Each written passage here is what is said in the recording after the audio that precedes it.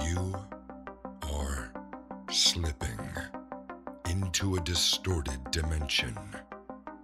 Reality and fantasy are changing places past the event horizon.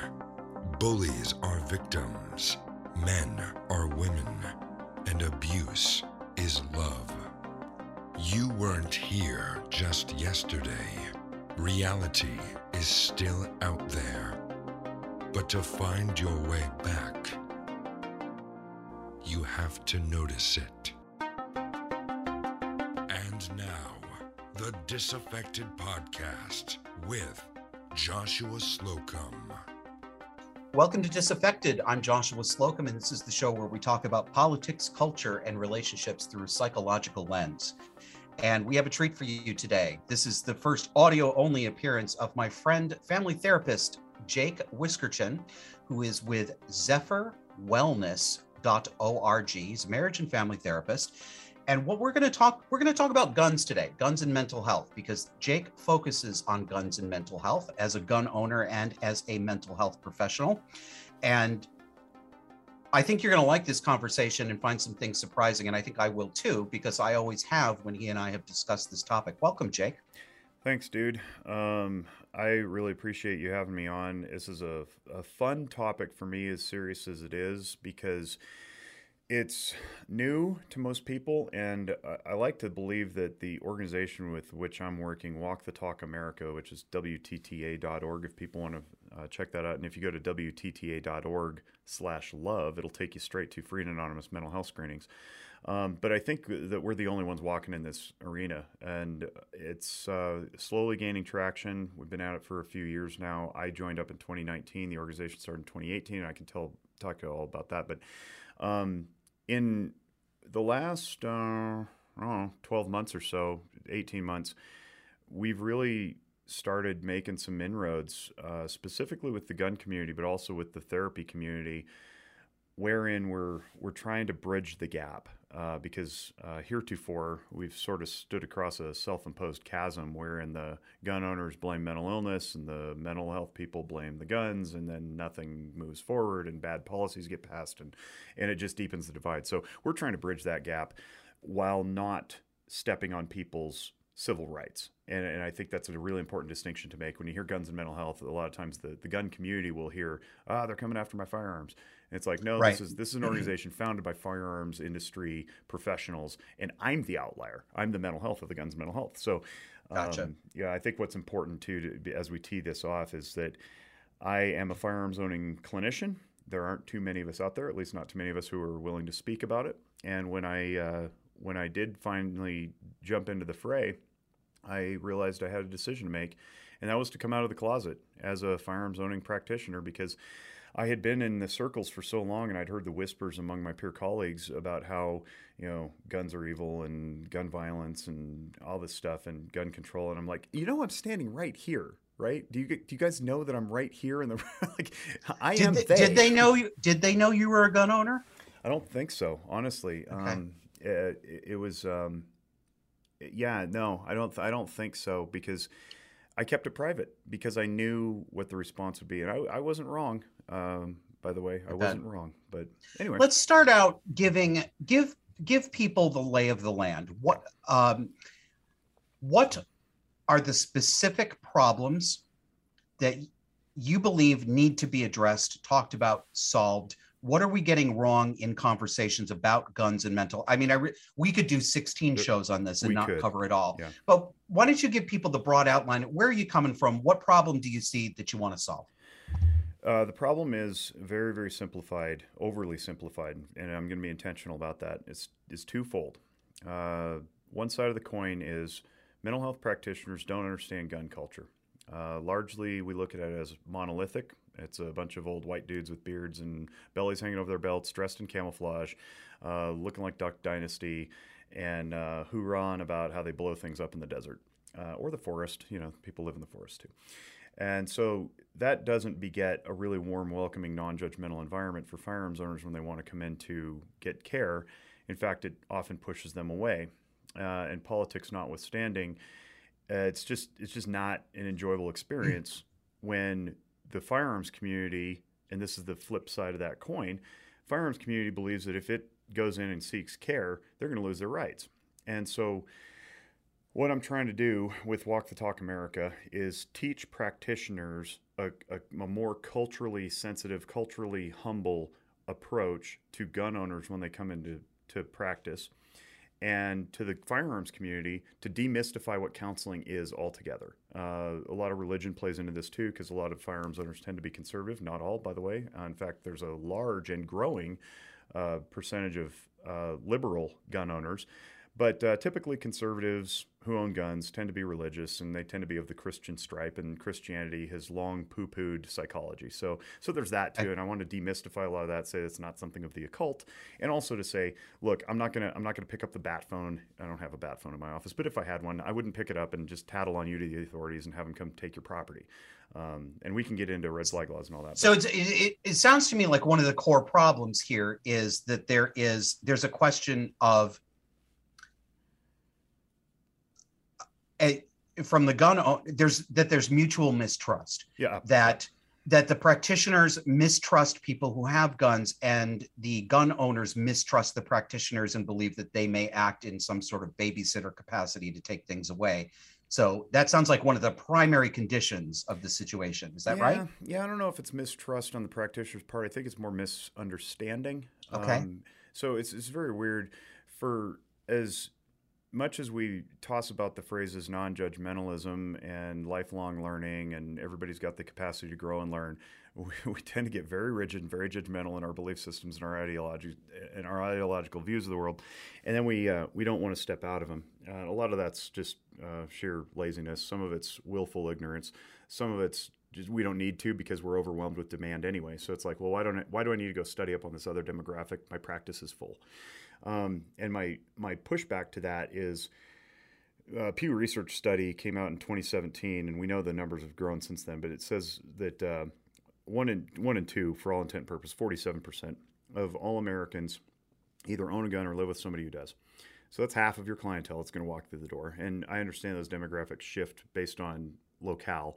So if you're in deep blue San Francisco with all its restrictions, you're not going to encounter a whole bunch of gun owners. But if you're in northern Nevada or Montana or Missouri, you're going to encounter a whole bunch of them, north of 80% probably.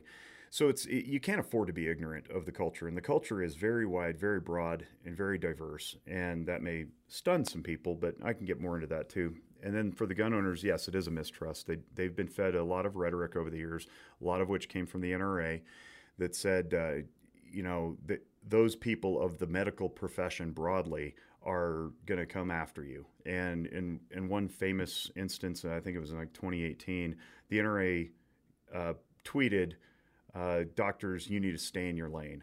And of course, that riled up the doctors who said, this is our lane. And did they have a point, though? Did the NRA have a point? Sort of. And this is where the nuance comes in. It's as clunky and awkward as it was.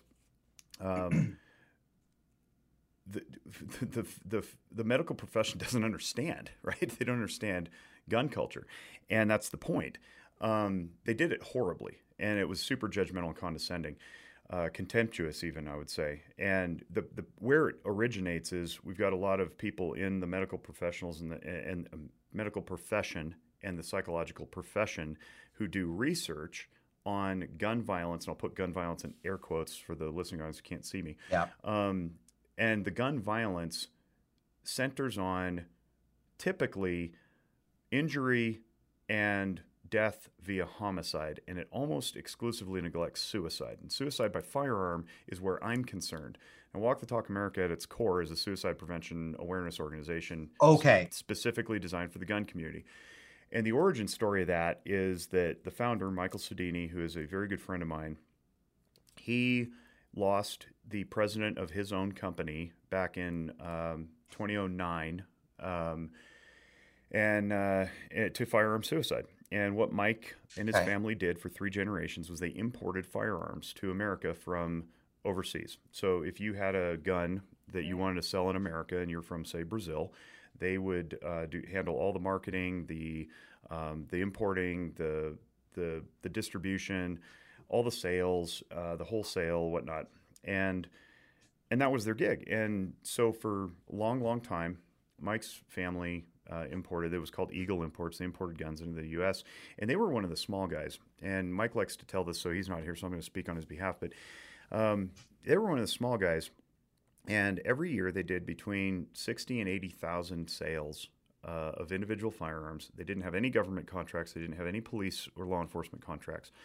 So you think about that over time. That's a hell of a lot of guns to be selling in America. So not small by numbers, but when you compare it to, say, the Glock of the world or the Ruger or the Smith & Wessons, like, it's nothing. So you got millions and millions and millions of guns sold every year. And anyway, president of the company, he got a DUI. And near as we can tell, there was no note left, unfortunately, as there is often in suicides. Near as we can tell, he thought incorrectly in his head that his career was over because of this DUI. He'd never be able to be around guns again. So he took his own life with one of their own firearms, by the way. Jesus. So what ended up happening was, and this is the way Mike tells the story, they moved on. They had the funeral. Nobody talked about it, and they moved on. And through a chance occurrence, one day in 2018-ish, he and his national sales manager were out at celebrating a sale, and they met this lady who was by herself, and they invited her over to the table, and they were just talking, and she was gun neutral. And she says, they're complaining, this problem, guns, mental health, blah, blah, blah. She says, well, if you know the problem, you guys must work with the gun community to like solve it, right? And they were like, no, we don't. But we should. And so Mike had this idea that his company could like donate $1 per gun to mental health broadly. Like, yeah, like we'll just thought it was going to be very clean and easy. Yeah. Doing something, right?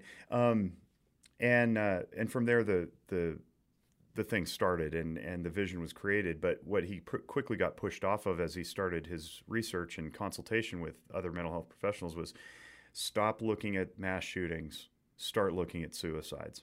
And the reason for that is because as the pie graph breaks out, roughly 60 to 62% of all gun deaths, i.e. gun violence, is suicide by firearm. Okay, I'm glad. I was just going to ask you that. I thought I remembered learning recently that the majority of deaths probably in the article I sent you that I wrote. Yeah, I was surprised. Yeah, I knew it was a lot, but I didn't know it was more than half. Yeah, so it is, and so that's gun deaths. The pie chart of gun deaths is roughly 60 to 62%, depending on the year, is suicides.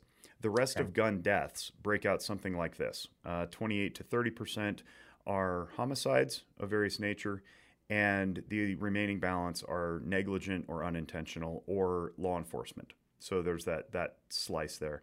Now, within homicides, within the category of homicides, do they get to the fine detail? Do they account for the percentage of those that were legitimate self-defense broken out from manslaughter or murder? No, I haven't seen that, but I'm sure it exists somewhere. But what is important is that mass shootings comprise 0.3% of all gun deaths. Of course. So that's all gun deaths. That's not even the homicides. Obviously, they're all homicides. Right. But 0.3%. But what gets our attention in the media? School shooting. Right? Oh my God, the guns. Yeah. When are we going to save America's children and do something about these terrible guns? And that's legit, but it's not going to move the needle. Well, of course it's. I don't mean to suggest that I think it's funny that kids are. I have a lot of thoughts about this too. Go on.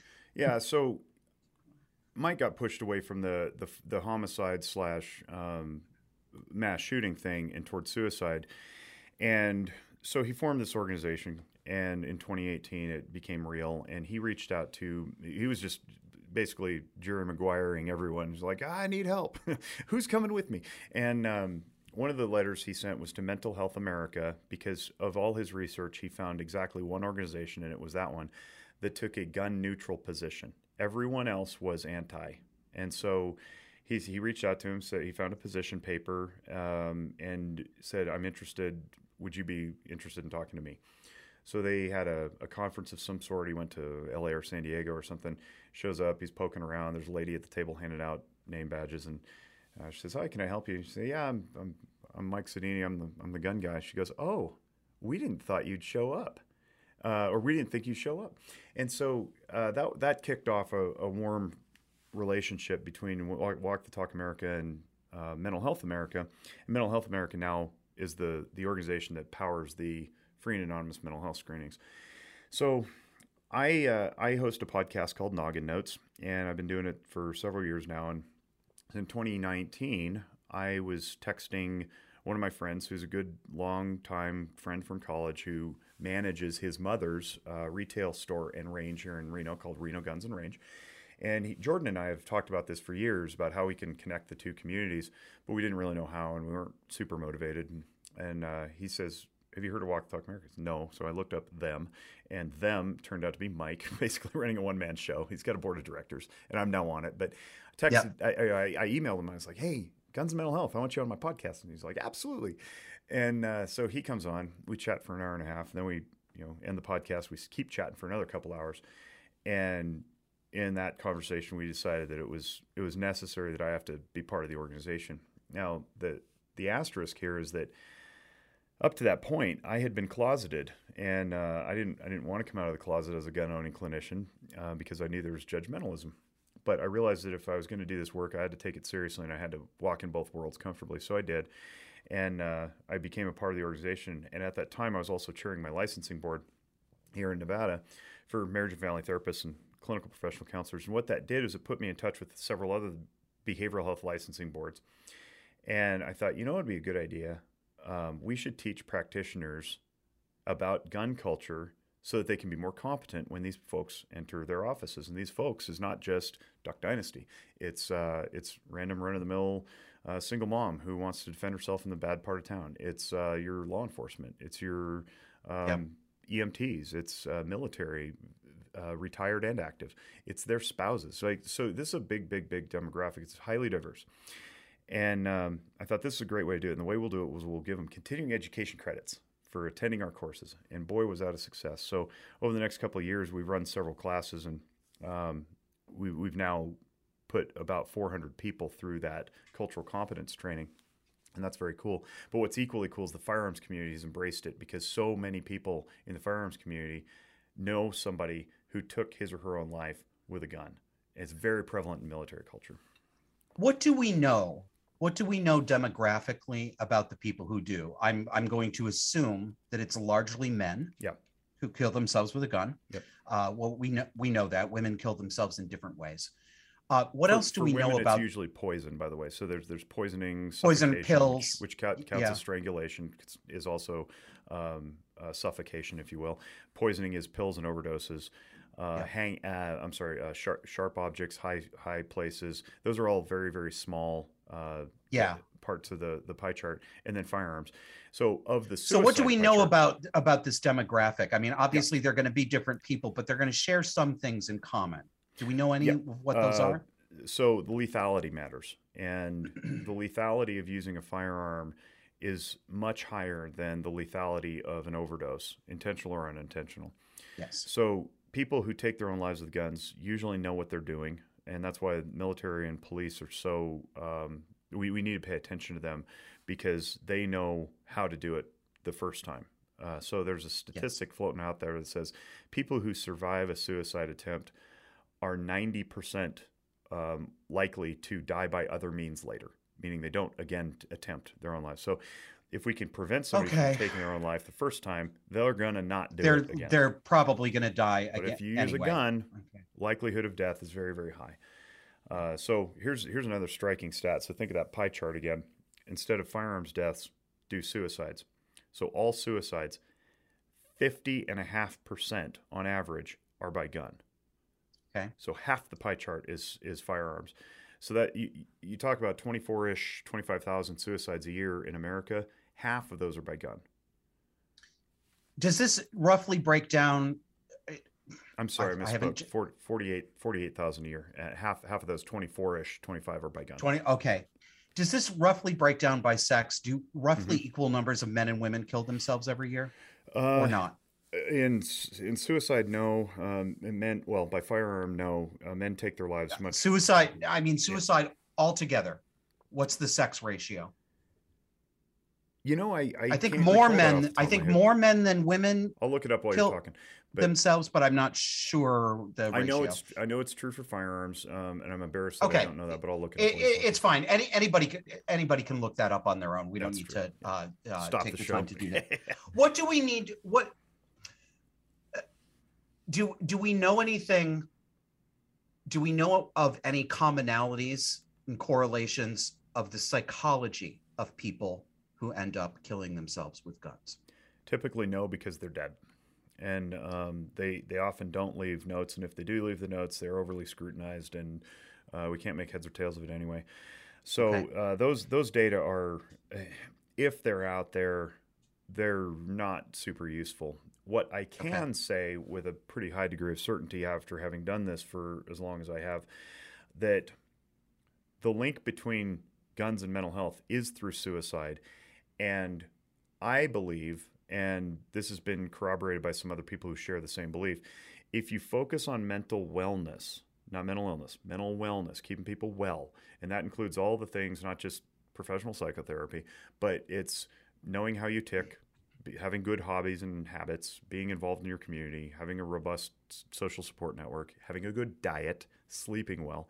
If you do those kinds of things, your overall health improves, and there's less likelihood that you're going to slide into something like suicidal ideation or homicidal ideation. So, by extension, we will probably impact the homicide rate, not just the suicide rate. But if we invert that and just go after homicides, we're probably not going to reach the suicides. So goes my Gotcha. theory anyway. And nobody's challenged me on that. It seems sound. Yeah, it does seem sound. This is a good time for us to take a quick break, and we're going to come right back afterward. Kevin and Josh work themselves to the bone to bring you dark and disturbing content every week. There are starving listeners overseas who get no podcasts at all. Show appropriate gratitude today by making a donation at patreon.com/disaffected or at subscribestar.com/disaffected. Do it for Mother. I wonder if you would indulge me, Jake, because I bet there are people listening to this who may be in a similar position. So I don't own a gun, but I am considering doing so. As you know, I am a former hardcore leftist liberal. I was very anti-gun. I did believe all of the things that guns were the problem. I did not respect the Second Amendment. Somehow, I'm not quite sure how I did this because there's no point being falsely modest. I'm pretty intelligent. But somehow I managed to completely fail to understand that the Second Amendment is in fact operative.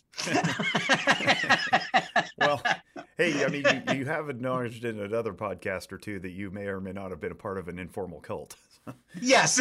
So, which is true. Yeah. But my mind has changed significantly. I mean, I think I understand this issue much more clearly. Where I am now is not only do I accept that the Second Amendment is operative, but I'm absolutely in favor of it. I think the right to self-defense is utterly paramount. I won't compromise on it. And it's become clear to a lot of people that there are a lot of situations in life where you are the only one who can defend yourself. Mm-hmm. There are going to be situations where you have to be able to save your own life. So I've been considering getting gun training and becoming a firearm owner, and here is where it becomes a sticking point. As you know, and as listeners know, over the course of my life, I've suffered from major depression, obsessive compulsive disorder. At one point, I think I had borderline personality disorder. So I know all about emotional dysregulation. And I have not made a serious suicide attempt since I was about 13 years old. And I'm not even sure if my attempt at 13 years old was a genuine attempt or more of an attempt to get help. It doesn't matter now, it's a long time ago. Mm-hmm. The only other time in my adult life when I did not make any moves toward it, but I contemplated it more seriously than I had since I was a kid, was the time when I was, as I call it, divorcing my mother. But that time passed very quickly. I was not an actively suicidal person for very long. And I didn't even make a plan, yada, yada, yada. But I worry.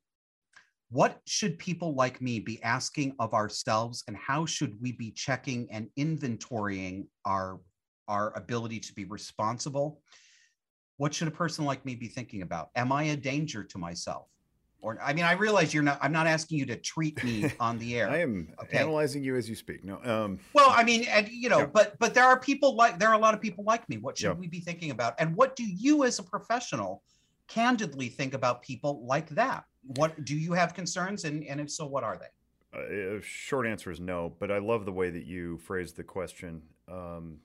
There are considerations. Training is certainly one of them. I love that you use responsible, because one of the things that our organization is trying to do, and we're actually really successful in it, along with some other organizations who are pro-gun and pro-advocacy. We don't do the policy thing. We have to be aware of policies like red flag laws and background checks and that kind of thing, because they're care inhibitors.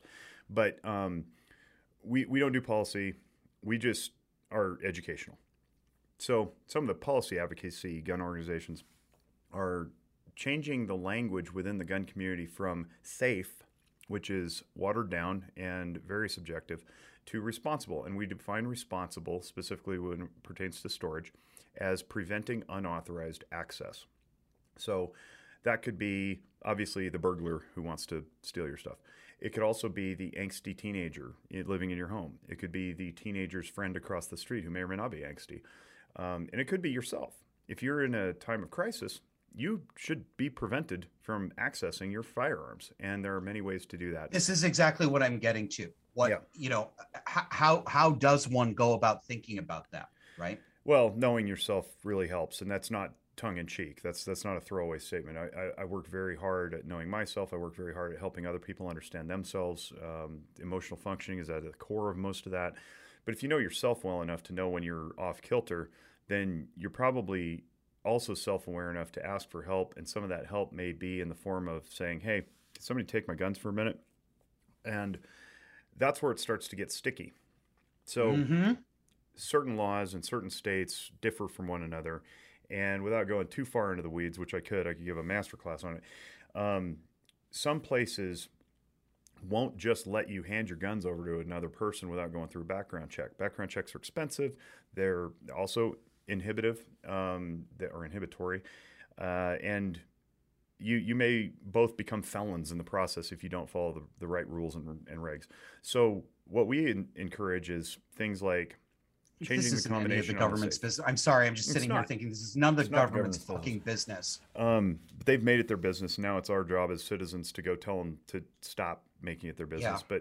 But anyway, if you change the code on the safe, you're protected, right? You hand that over to your spouse or whatever. Yep. Have a friend come over and change it. Now there's different laws and interpretations of laws that say, well, like in California, if you change the code on the safe, the spouse then takes possession, quote unquote, of the guns, and therefore that's not legal. Well, okay, well that's weedy, and I don't want to get into the weeds.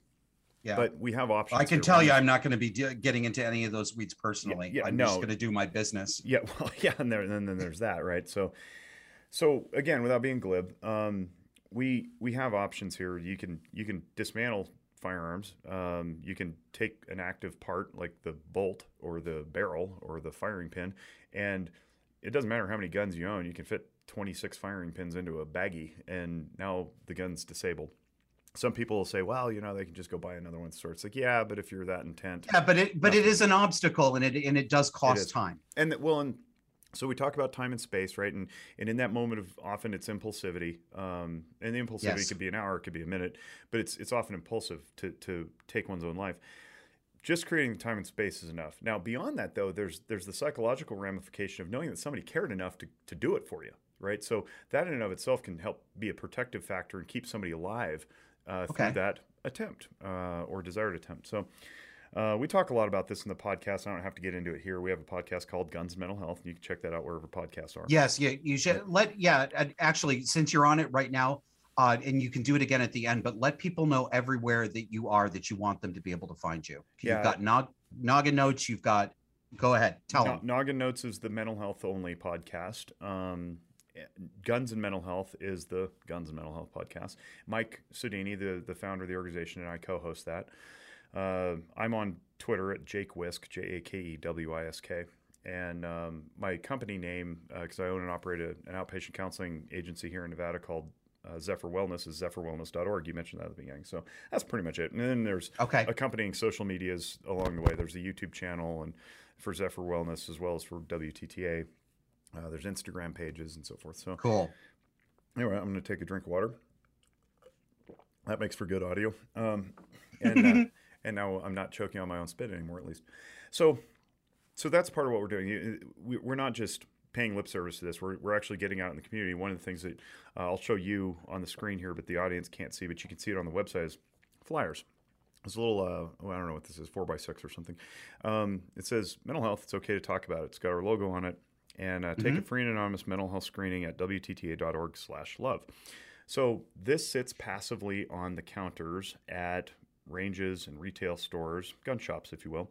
On the backside of the flyer is a bunch of white space where it says, be mindful of your mental health. Mental health matters. There's the crisis call line nationally. There's a text line. But then the white space is designed for companies in the local area who are gun friendly to stamp it. And this one is stamped with Zephyr Wellness because that's my company. And so now that says mental health. I'm sorry to jump in, but it's offering mental health screening, which suggests that there's something to be screening for and some actions that should or should not be taken as a result of what is found. Yes. What are we screening for, and what are the potential do and don'ts that may come out of that screening? Let's table that for just a second because I want to finish talking about the flyer. So that's one flyer. It sits in the shops and ranges. The other flyer, it looks very similar. Slightly different because it doesn't have the localized stamp on it, but it's going into packaging of firearms materials, including guns themselves. So for the listening audience who's never bought a gun before, you buy a brand new gun, it comes in a box, you open up the box, here's your gun, there's your federally mandated cable lock that is required to be sold with every gun, and there's the warranty information, and on top is our flyer. Now, some organizations like Arms Corps, which produces both guns and ammo, are starting to print the screenings link right on their packaging, on the exterior. So you buy a box of bullets from Arms Corps, and it says, take a free and anonymous mental health screening at WTTA.org/love. So we're getting this into the hands of gun owners more or less against their will, but it's a passive introduction to, hey, guns and mental health can coexist. They're not mutually exclusive. So question about the screenings. So Mike tells this really cute story about his daughter when she was 12, I think.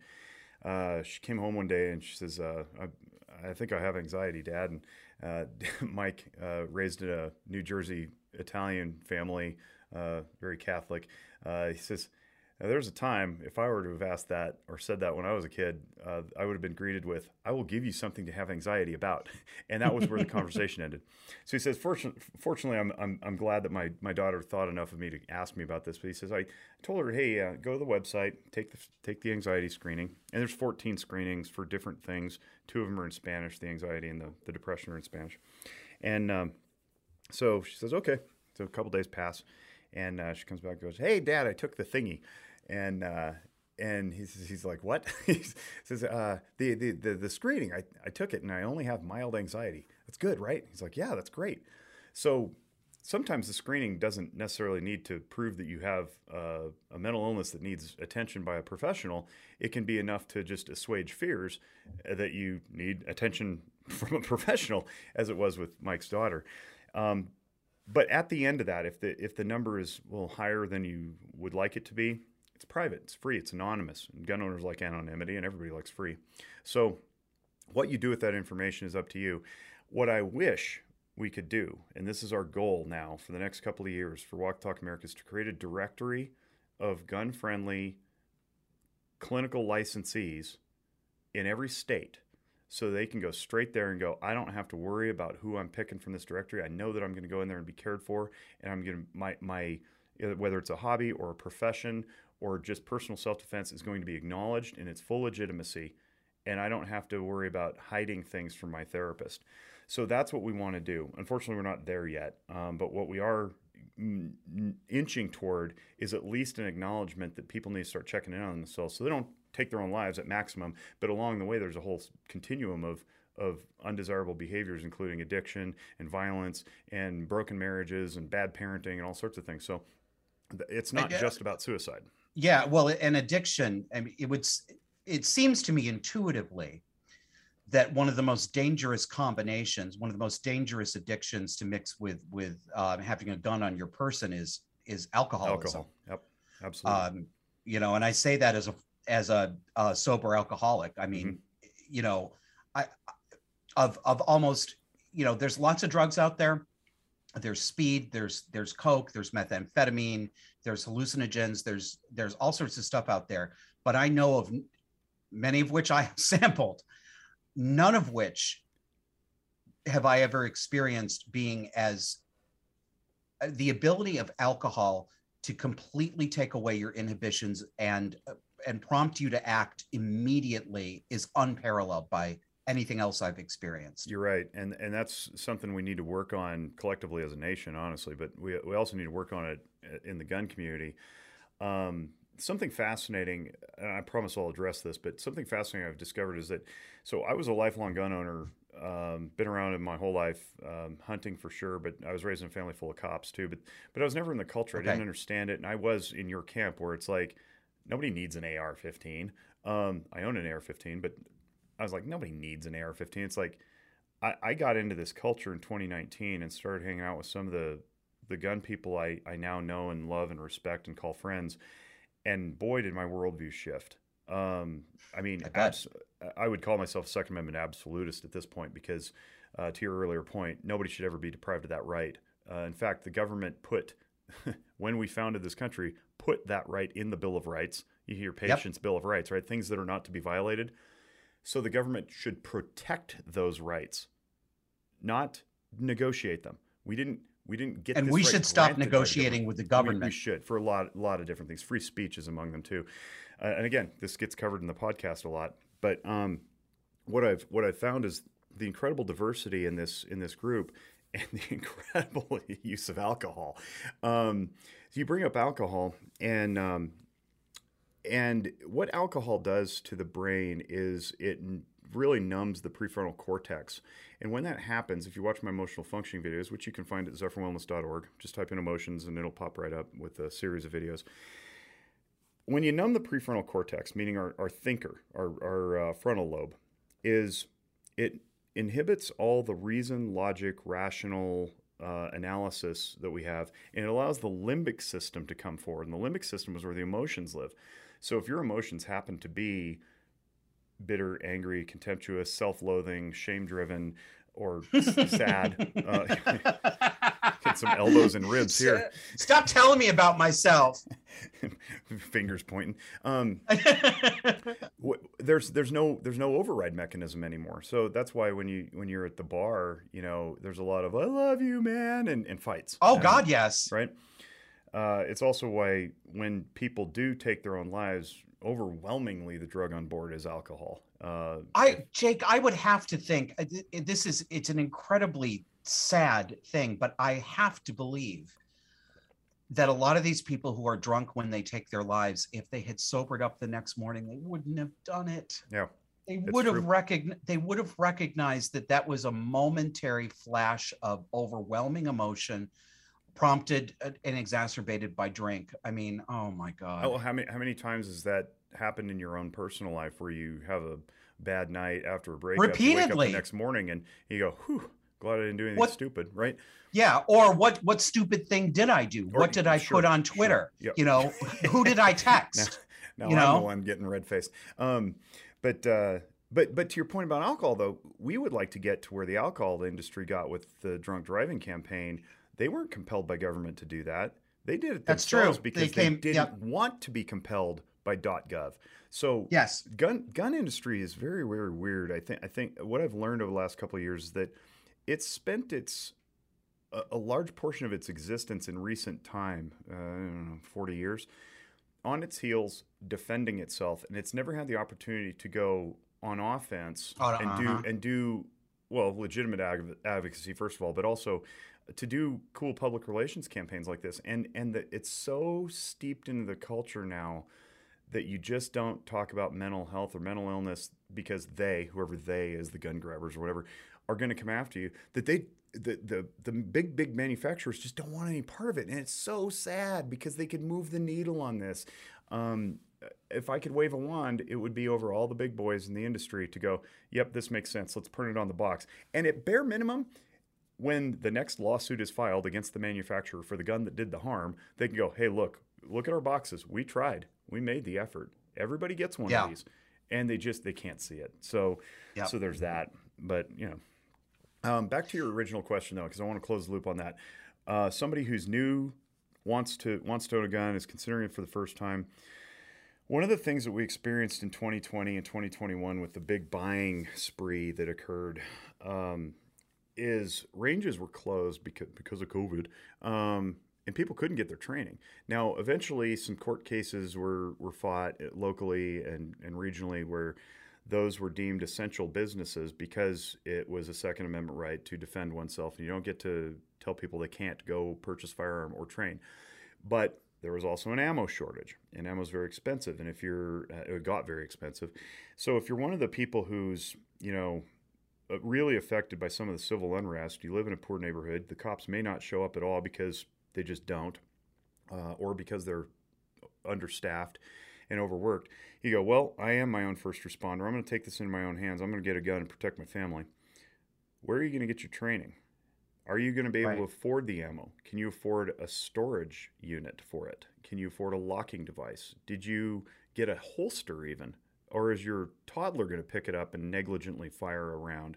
So all those questions came to the forefront, and that's how I'd answer your question. If you're serious about purchasing a firearm, first of all, don't listen to the review. I mean, follow the reviews, but don't listen to what people are suggesting. Get one that you like, that fits your hand, that you're comfortable with. That's the number one thing. I'm betting that this is advice you would get at a gun range and a gun shop as well. We still have we still have a lot of old school mentality in the community, as I've discovered, and there's a lot of misogyny too, where it's like, you don't want that thing, young lady, you want the one with the pink grips. It's like, oh, stop. So have your own personal constitution. It can be very intimidating walking into a firearms dealer anyway, just because it's new, right? You just don't know, right? It's always intimidating walking into some place for the first time. But do your research on this stuff. Know what you think you want. Allow your mind to be changed, of course. But then get all the stuff that goes with it. Get the storage device. Sign up for a training class. I don't care if it costs you $250. You're already dropping $500 on a gun anyway. Yep. Spend the $80 on a holster. Spend the $100 on the quick access safe. Make sure it's not floating around your house. Bolt it to something. Spend the money on the training course. Buy ammunition so you can train on your own. You don't have to necessarily, once you get your fundamental training down, go train on your own and do it with groups, do it with partners. That also creates a good, safe community where you can all rely on each other and have friends and they can critique and help. So become part of the environment. And that's one of the exhortations we got from a guy named Gianni Pirelli, who wrote a book called The Behavioral Science of Firearms. What Pirelli did is he's also a guest on our podcast. He wrote this book not just because he was interested in it, but because he was more or less compelled to. So he's a psychologist in New Jersey, and he was getting asked to do gun evals prior to people who wanted to apply for their gun permits. And he's like, I don't know what a gun eval is. So he starts looking it up. Can't find any literature. There's no research. So he created it. And now he's also creating a cultural competence course for his own people, just like we have. And he's become a good kind of a de facto mentor. But what we found is that this stuff doesn't exist, and people just don't know. So when you go out, be humble, be curious. But one of the exhortations he gave is if you're a practitioner and you want to do this for a living, you want to deal with the gun community, and like I already said, it's half of who you're going to come in contact with. Spend time at ranges. Spend time at retail stores. You don't have to become a shooter. You don't have to become a gun owner, but you need to understand the dynamics, and you need to understand how they work, how to talk especially if you're a remote operator, say, for example, on a suicide lifeline type of deal, and you're blind, and the person's like, I have the gun. It's sitting right here. I'm highly suicidal. You need to be competent enough to ask, what kind of gun? Is it loaded? How is it loaded? Can you open the slide and discharge the round without hurting yourself? Okay, set it aside. Is it a revolver? Right. There's no slide to pull on a revolver. You need to be conversant with this. Yes, you do. Yes, you do. What I'd like to do, if you have, I think we're going to go a little longer. These audio episodes are usually about a half an hour, but there's a little more I want to get to. And if you've got another 15 to 20 minutes, Jake, what I'd like to do is take a break here for the audience, come back and round out. What I want to come into on the other side is to talk a bit about the mass shootings as well, because everybody is talking about it. And I think there's a lot of really big misunderstanding. So we're going to take a quick break and then we will come back and finish up the show. I just texted Heather that I'd be about 15 minutes. Oh, okay. Is that okay? Yeah, that's fine. Because she needed a half-hour lead time on the food, so I said probably. Gotcha. Now. Okay. All right. Then let's get right back into it. I appreciate you've given me a lot of time today. We're back. So Jake, I was noticing something as I was looking at the latest mass shooting event with the young man. I don't know how to pronounce his name. Mr. Crimo or Crimo is the latest one. And I know you mentioned the statistic that it's about 0.3% of all gun deaths are mass shootings. So we already know that what we are shown on the media and the emotional atmosphere and inflation is extraordinary. These things are made to seem far more numerous than they actually are. But there are so many other problems with our conversation about this. And the one that's bothering me right now, it's been bothering me for a while. You either hear it from officials involved in investigating these shootings, or you hear this from people who are discussing it. And they say, no apparent motive. And I just sit there and say, are you kidding me? So what do we find typically? We find these are young men who are out there. It's almost every once in a while there's a woman, but it's very rare. It's almost always young men. And everybody wants to talk about the gun, and they want, how did he get a hold of these guns? Should 18-year-olds have guns? Should 20-year-olds have guns, et cetera, et cetera, et cetera. And they couple this with no apparent motive. And the idea seems to be, and I think that this is a mythology that must be serving an emotional purpose for us. We want this to continue. We're heavily invested in it for some reason. I don't know exactly all the reasons, but we really want it to be true, that there's no rhyme or reason. It's just utterly random. And because it's utterly random and we can't predict it and we can't do anything about it, then we need to take those bad, dirty guns off the street. What do we actually find when we look at these people? So here's what I find when I'm looking at Mr. Crimo or Mr. Crimo. And I'm going to be talking about this on the TV show this weekend. I found exactly what I expected to find in his domestic situation. I found a mother who, and I'm speaking for myself, I'm not asking you to endorse me here as a mental health professional. I find a mother who looks to me like she has borderline personality disorder. Why do I say that? And why do I feel like I can say that from a distance? Because I know what patterns are. And I see a description from people who knew the family of a woman who left her child at baseball games and practices until the coach actually had to call and demand that she come down and get it. He described her as acting as though her children were a nuisance to her. He described her getting fractious and into disputes and fights with other parents and coaches. And we see her social media, where this woman who is in her late 30s is sitting there with her tits out, posing at the camera like a stripper, and all sorts of other tells. I'm sorry, but I'm looking at a woman with borderline personality disorder. And what do I see in Dad? Exactly what I expected. I expected that he would either be completely absent or violent or an enabler. He appears to be an enabler. He's giving interviews to the New York Post. He's disclaiming any responsibility. I didn't see it. If the news reports are to be believed, he and his wife ignored several large red flag indicators where the kid was actually saying, I want to kill everybody. And then Dad went ahead and sponsored him to get a gun. When I look at these, and I was having a conversation with a friend, and I haven't had time to go and check all the details, but she rounded up a bunch of these young men who've done mass shootings for the past 2 or 3 years. They all fit this pattern, Jake. They all have abusive or neglectful or absent parents. There's no strong male role model in the home. A single mother who's probably overburdened and who appears to be psychologically out to lunch. What what what can we do? Is there anything we can do to get people to start looking at these dynamics? Because, God damn it, there doesn't need to be an acute, quote, motive, right? Yeah. There's no motive. Well, we don't need a note that says, I hate my classmates for these specific reasons, and on this day they insulted me, so therefore, you're not going to find that. But you are going to find a psychologically unstable young person who's been neglected or abused. Yep. What can we do to get people to start acknowledging this? And why is it so hard? I'm sorry, I will shut up after a second, but why is it so hard? And I think I have a clue about why it's so hard. Because parents in this country are doing a terrible job. And it's not just 10% of parents, it's a lot of parents. Parents do not want to own what a bad job they are, and they are working really fucking hard to distract from anyone looking at what these parents are doing because they're afraid of its reflection on them. That's what I think. What do you think? I don't disagree with any of that. Here's why it's so hard, though.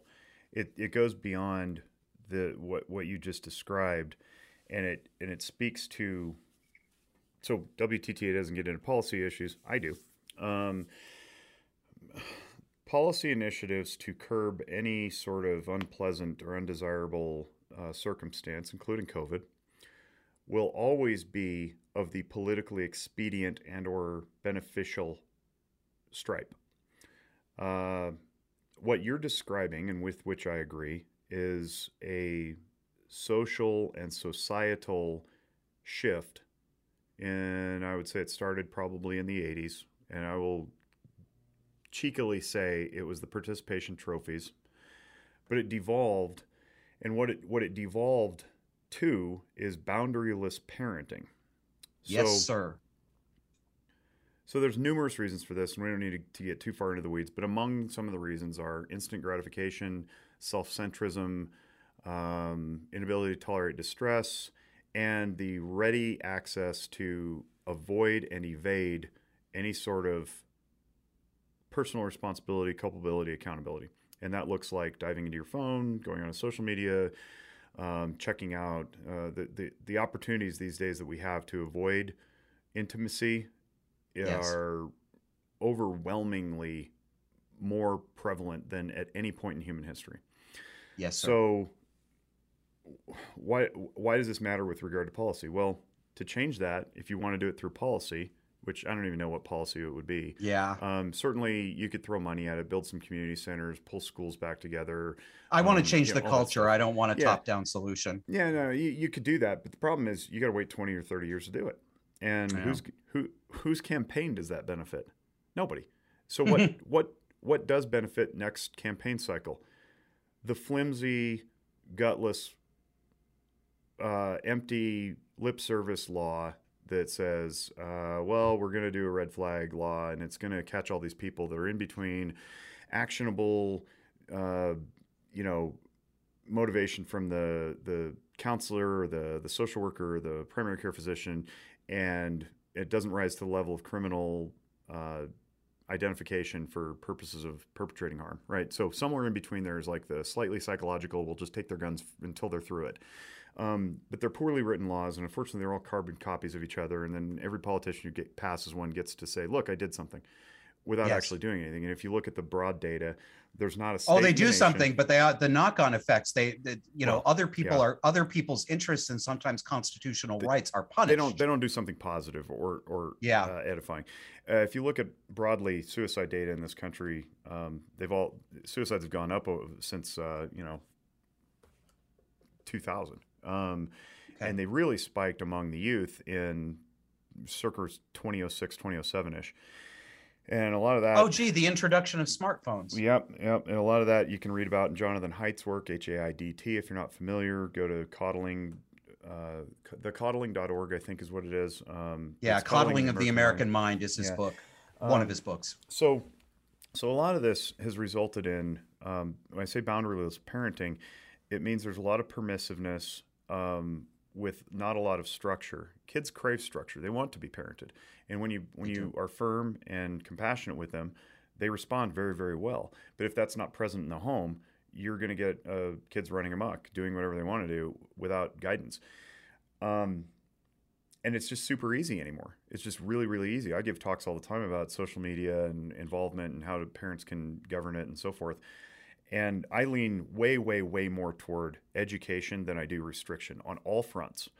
But that requires an investment. An investment requires vulnerability. It requires the parents sitting down with the child, turning off their own damn phones, turning off their own damn TV, and going, hey, we're going to have a family dinner together around the table, and we're going to discuss what happened through the events of the day.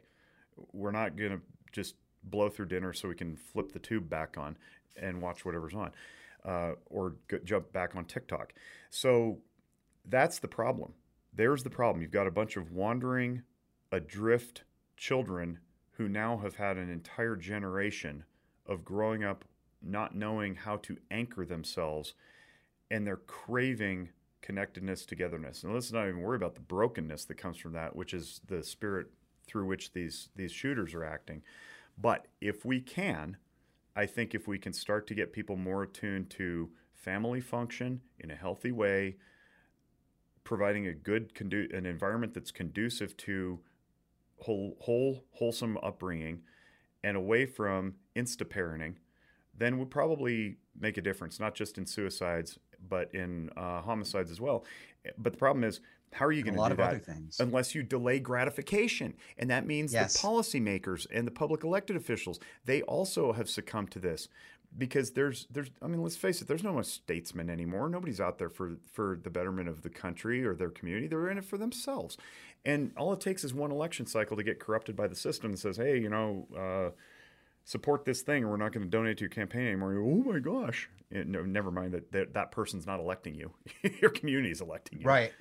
It occurs to me when you talk about things like, turning off your phone, turning off the television, sitting down and actually interacting with your family and your children. I think in some sense it goes to show how drastically culture has changed, because take my mother, for example. We know, everybody listening knows my mother's severely personality disordered. Yet, when we were children, she got worse over time. She was always bad, but she did get worse over time. But there were some things that she tried really hard to do that were the right things. And she was very insistent. We always had family dinner. Mm-hmm. We could not afford to eat out. We couldn't afford frozen convenience food. So my mother always had a home cooked meal on the table every single night. Mm-hmm. And there was to be no television, and we all sat down at the table. And yeah, we bitched and moaned about it, but our family was completely dysfunctional anyway. But we also had limits on how much TV we could watch.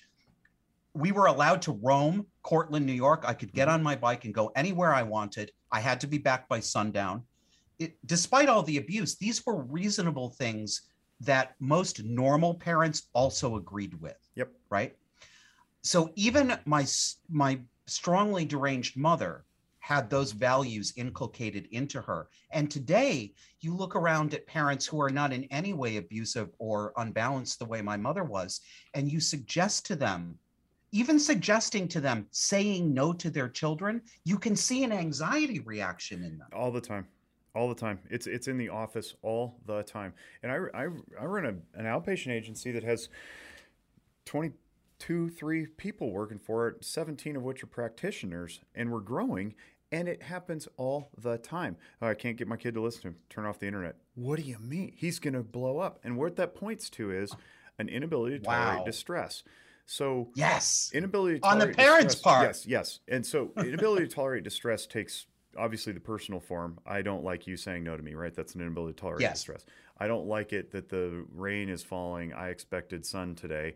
I'm going to throw a fit, instead of being raised to say, well, it is what it is, and I'm going to make the most of it. Because we never learned that over time, we bail out of the emotional wave and we say, I'm going to throw a fit. Even if that fit throwing doesn't get anywhere, which is, by the way, is protesting. Protesting is a fit throwing. It doesn't actually move the needle on anything. And I know there's an argument to be made that people en masse chanting at the governor's mansion can maybe result in some negligible policy. but really what it takes is sacrifice. That's action. It's not activism. It's action. And action takes sacrifice. Well, here's the other flip side of the distress tolerance angle. And we see this in group settings. If you're in a counseling group, and if anybody's ever been in any group where something serious is taking place, somebody becomes tearful telling a story, and almost reflexively, a hand reaches out, puts it on the thigh, or somebody runs to the Kleenex box and goes there, or we jump right to logic, right? Problem solving. Did you hire an attorney? Or did you, right? Did you call the cops? What we don't do is just sit with the person in their pain, and that's not about. All those responses are not about helping the person out of their pain. It's about me not wanting to watch you in pain. So the faster I can get you out of it, the faster I don't have to tolerate it, or the less time, right? You're so right.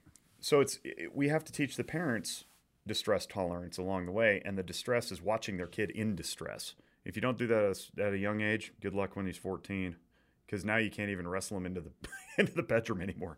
It is so important.